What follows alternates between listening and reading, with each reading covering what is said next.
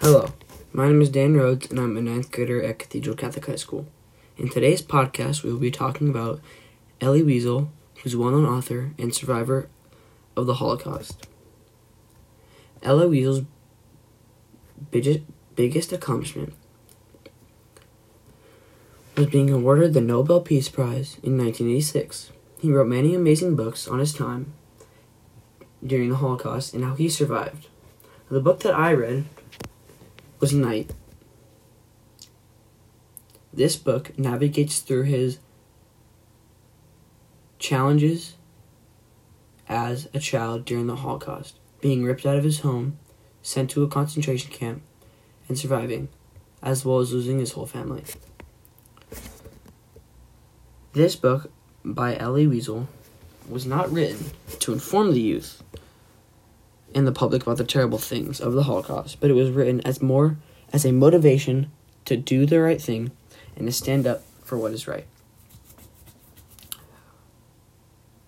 People who have not heard of the Holocaust and who can change the world for greater good should be inspired by this book to do the right thing and to respect everyone for who they are. In Chapter 4, Elie Wiesel and his father were held in Auschwitz concentration camp. They were put into two massive lines.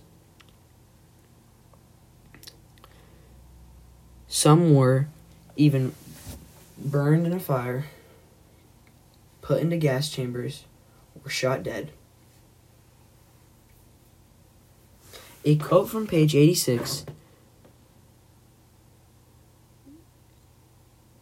"Let the world know about the existence of Auschwitz. Let everyone find out about it while they still have a chance to escape." This was one of the Auschwitz concentration camp guards talking to Jews while they were in their lines awaiting their deaths.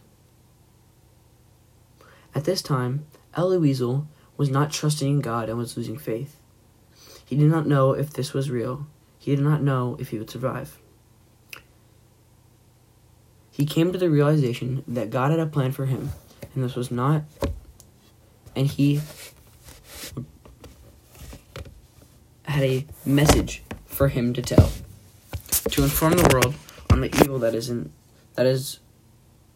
we face every day, and that we should treat people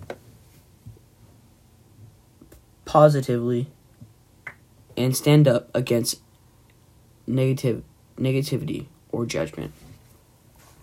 This memoir shows us and portrays the horrible and heartbreaking things that happened during the Holocaust and during the war. This makes us realize and feel the terrible things in our hearts. And we can feel that the author's purpose for this memoir was not to inform us on the terrible things done, but to inform us on the things that we can do to stop negativity in our daily lives. In 1986, Elie Wiesel gave his Nobel Peace Prize commencement speech. This was his final achievement and the highest honor he could earn. His speech exclaims the quality of our lives and our people, and the terrible things in this world that can be resolved by finding peace between others and between our hearts. My biggest takeaway from his commencement speech of 1986 was that the world is full of evil and full of judgment, and that we can stand up for the right thing. And as the world keeps growing, we have to face adversity and negativity in the world and do the right thing. Action isn't the only remedy for indifference. Action is the only remedy for indifference, the most insidious danger of all. This was a quote from his 1986 commencement speech. This quote is the truth that we need to hear because our world is full of evil, judgment, racism, and indifference. We need to take action in our time and stand up for what is right. The book Night and the narration of the concentration camp shows us that the world was not acting and no one was standing up for the Jews. The whole world knew about the terrible genocide that was happening during World War II. And people were afraid to stand up and act on the Nazis and the Germans. This quote from the memoir I felt was important to portray because it is true. To act on indifference is the only way to make a change. In our world today, there is negativity and evil that is shown through people every day. Recently at CCHS, we had a speaker who survived the Rwandan genocide. She was stuck in a 3x4 bathroom with 6 other women for 91 days. She lost her whole family, friends, and classmates. The Rwandan genocide was organized by the other tribe in Rwanda. The president of the country was thought to be killed by her tribe during the night. Their plane was shot down, and by the morning, the tribe had lashed back at the Tutsi.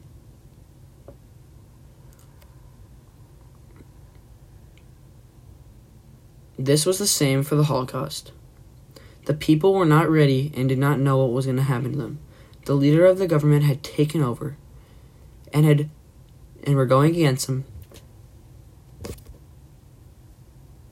because he thought it was the right thing.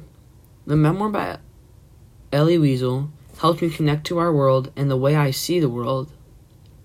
After reading about the Holocaust from a survivor's point of view, it made me feel a new understanding of the Holocaust as it connects to our world today. Our speaker from CTSS had a hard time finding forgiveness for the other tribe after they killed their family and friends. The stories connect to each other and help me connect to myself and to our world, as doing the right thing, finding forgiveness,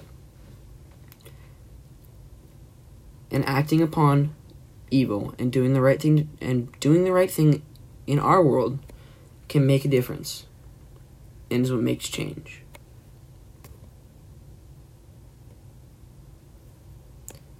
In conclusion, with how our world is today, these inspiring messages from people who have witnessed evil at first hand and the terrible things that our world can do and the terrible things that power can do, these memoirs and these messages are meant to make us consider how we act and how we can change the world by making it a better place. From school to our homes, indifference faces us in different ways. Our jobs as the next generation is to act on indifference in our lives and in others. Stand up for what is right and do the right thing. Thank you.